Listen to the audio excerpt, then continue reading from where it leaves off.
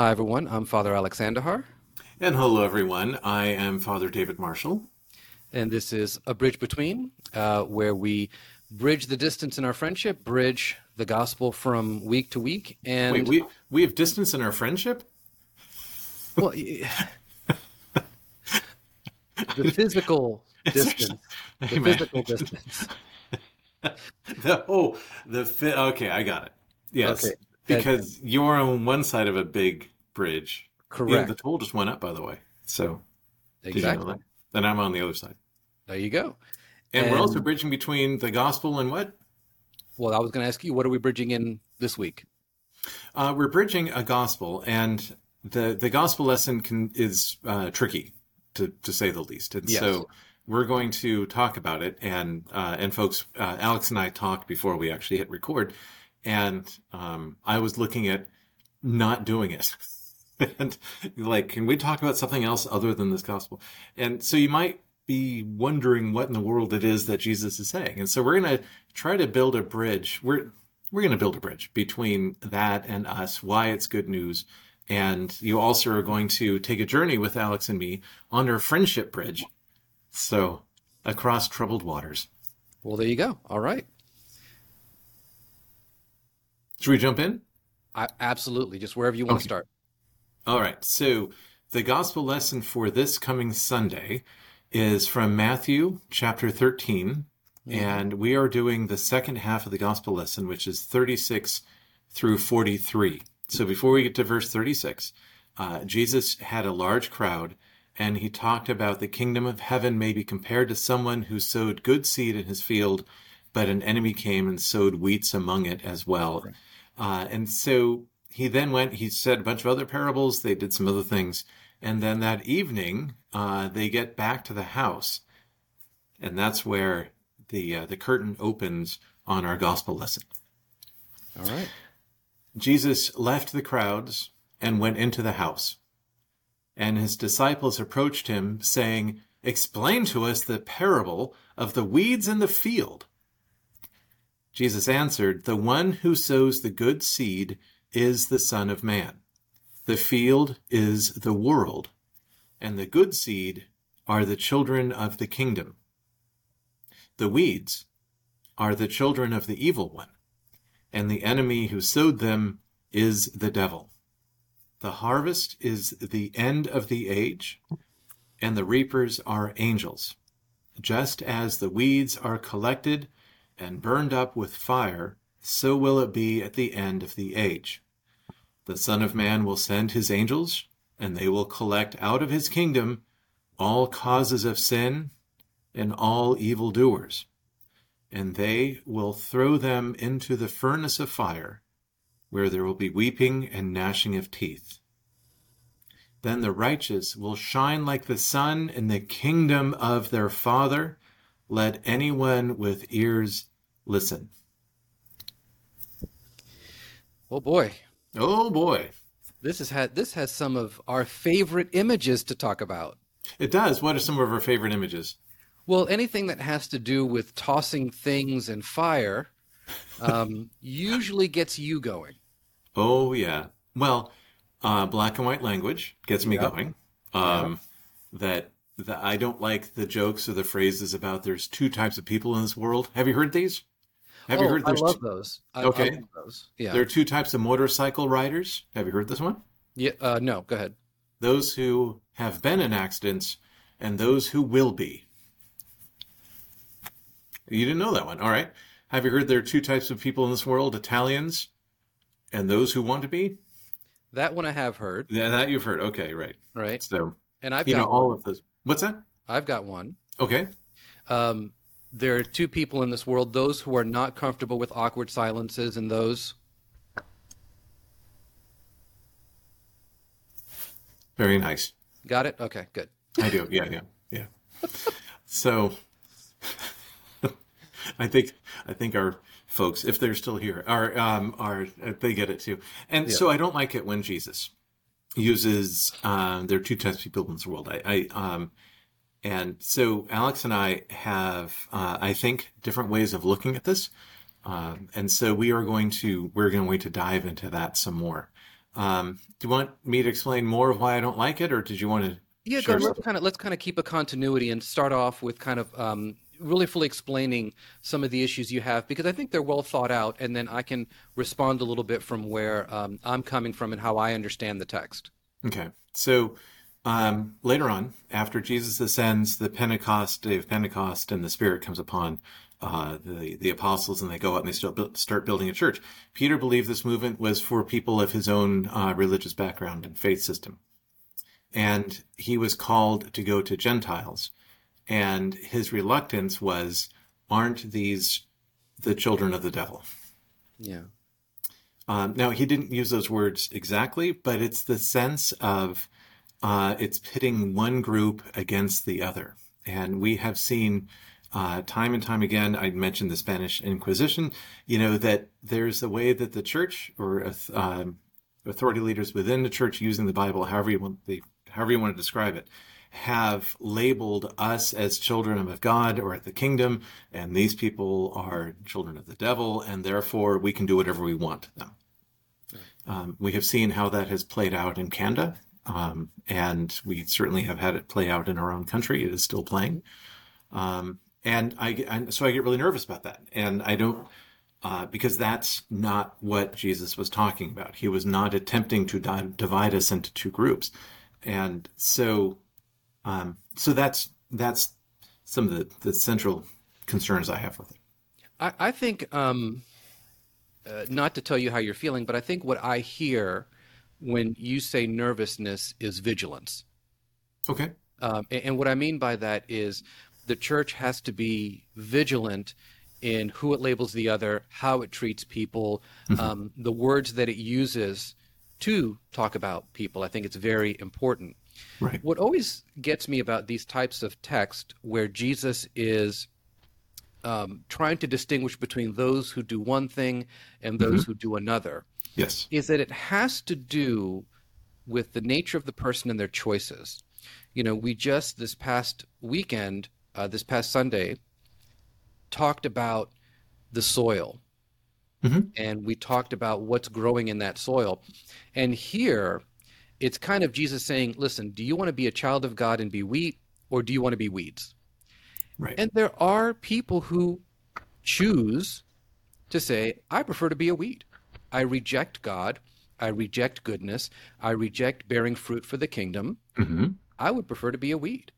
And then the question becomes, for me, is what is Jesus trying to accomplish by letting us know that there are those who seek only to be weeds on earth?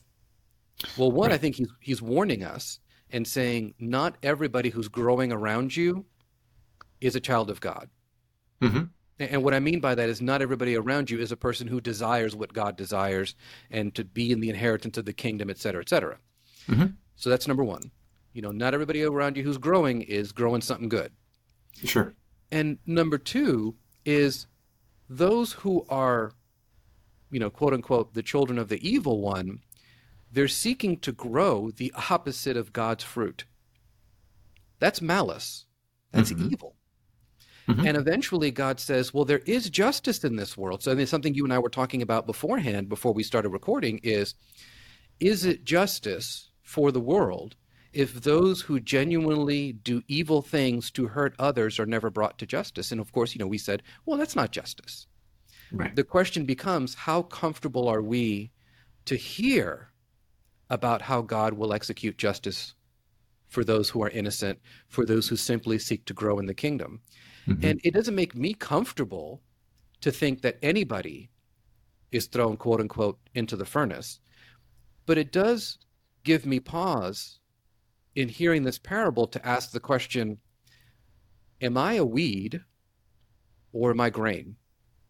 And I think that pause, that space, I think is what Jesus is trying to accomplish in telling this parable. Good.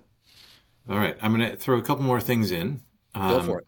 That the Psalms, which I love the book of Psalms, they are, and we don't talk about them much on Bridge Between, but that they are written in a black and white this or that type of format. And so one way to look at Jesus's parable is also to look at Psalm 1, the first psalm, the one that they say it sets the pace for all of them. And it begins with, happy are those who do not follow the advice of the wicked. Yep. Happy are those who do not take the path that sinners tread or sit in the seat of scoffers. Mm-hmm. But their delight, the happy ones, are in the delight of the Lord, and on his law they meditate day and night. They are like trees planted by streams of water, which yield their fruit in due season. Their leaves do not wither, in all that they do they prosper. It is not so with the wicked. They are like the chaff that the wind blows away. Right. And so this is the beginning of how we read the Psalms, and this is psalmic language, if you will, that Jesus is using. There's wheat, and then there are weeds, and happy are those who are this way and who do not do those things. Can I throw one more reference in for you? Go for it. I'm going to have to share a little bit about this. That I have several dictionaries of Greek to English dictionaries, and I have never looked up this word because I don't want to. But Alex and I talking about these things, I decided that it's time to do it, and so I looked up the Greek word that's used for devil, because Jesus uses that word, and let me just pull that back up again. He said, the enemy who sowed them is the devil. So that word, the devil, I wanted to take a look at. In Espanol, what is devil? Diablo. Yes. In Greek, diabolos, right? Same word, which is kind of fun. So what's not fun is when we hear about this. So I'm going to jump into it, and I'm going to give you the definitions that the Greek to English dictionary are telling us. When the word devil or diabolos is used, it can also be used with Satan, the prince of demons, the author of evil, persecuting good people, estranging humankind, and enticing them to do sin, afflicting them with diseases by means of demons who take possession of their bodies at his bidding, the malignant enemy of God and the Messiah. People who resemble the devil in mind and will are said to be of the devil, or to derive their origin from the devil, to depend upon the devil in thought and action and promoted and governed by him. They are also called children of the devil. So this is the meaning of what they understood in 2,000 years ago with Greek. When they used that word, this is what they were coming up with. So humans who resemble the devil in mind and will are said to be of, or origin, or children of, and that they depend upon the devil in thought and action, and that that is the malignant enemy of God and the Messiah. So this word is not a light or easy word, and it brings us right to the course that we, as living on this world, can see that there's evil around. That Can I make an analogy here? Sure. When I think about the weeds versus the grain, this is not the children's story, The Ugly Duckling and the Swan. Mm-hmm. You know what I mean? Right. This is not, well, I wish I was this, or I wish I was good, for example. I wish I was grain, but, I was just born a weed. No. It is, I am of the same mind as evil, or the evil one. I see evil as a good. There are some people who see evil things as a good. Right. That's really bad. Mm-hmm. There's times in our history, times even of the church, where we have said to ourselves, this evil thing is actually good. And we need to be practicing it and promoting it and preaching it, right? Right. And so for me, when I think of the difference of who Jesus is asking people to be in this, is to say, who do you desire to be? What fruit do you desire to bear? Because Jesus is always about bearing fruit for the kingdom. So the person who says, well, I wish I could be grain, that's the Spirit of God speaking in them, saying, be grain, abandon the life of being a weed. To the person who says, being a weed is perfectly fine. There's nothing wrong with that. In fact, it's a virtue to be a weed. Mm-hmm. That's the one that I look at and worry about, because they're leading other people astray. They're leading other people into a life against the kingdom. Mm-hmm. So that's why the language is a little bit easier for me, I think. Mm-hmm. Good. Okay. Did I ever tell you about being a chaplain at the VA and not being able to go into a particular section? Have I told you this story? Yes, you have. Okay. But for the audience, you can. All right. That there was a group of criminally insane people that were in a military prison on the campus, and we were told we were never to go there. We were never to meet with them, and so then we, of course, feeling very empowered as chaplains and ministers of God, thinking that everyone can be saved, and like, well. Of course we can, you should let us in. We can talk to these people. And this one guy I was working with, he did a lot of prison ministry, and he's like, I know how to talk to prisoners. I can do that. And the person said, this is for your own good, not for them. Every person we have sent in has come away, without their faith. And so do not go in. Wow. Do not talk to them. They will start to unravel you. That they have, and there's not many of them, but they have this particular way of sowing seeds, weeds, if you will, into the minds of the chaplains who have gone in. And so there is, they have civil rights, and they're being treated according to the customs of the country and how they are to be held, because they will never, ever be out in public again. They cannot be. So that was one of the experiences where I have run into, some people would say, evil. And I know that Jesus has a heart of forgiveness, and I know that all people can change. They are on a particular path. And the U.S. government said you cannot go in. So, okay. And so what I would say, and thank you for sharing that, because I think that's a powerful witness about danger. The danger there can be in assuming, that it's up to us to save or change people in that way. Right. But I think maybe the lesson going forward, if we want to kind of take different perspectives on this, would be, number one, the church needs to be very careful what it labels as other and evil. Yes. At the same time, I would also say just because the church has labeled something good doesn't mean it always is good, because the church, as an institution, I'm not talking about scripture. No. I'm not talking about scripture. I'm talking about like the institution of the church can say something is perfectly fine, and then we learn later that wasn't good. If we persecuted a group of people, etc. Right. And I think that's where I tell people, come back to these parables and come back to the words that Jesus was specifically saying about how to treat the other. I was working with somebody who asked, I really disagree with X person on X political social topic. How does Jesus want me to treat them? And I said, well, are they family? Like, are they friends? Like, well, actually, it's a sibling, or, And I said, well, remember what Jesus said. If you have a problem with somebody, go and talk to them. If they don't listen, and it keeps escalating to the point where at some point you say, treat them like a sinner, tax collector. And then I go to that person and I say, wait a minute.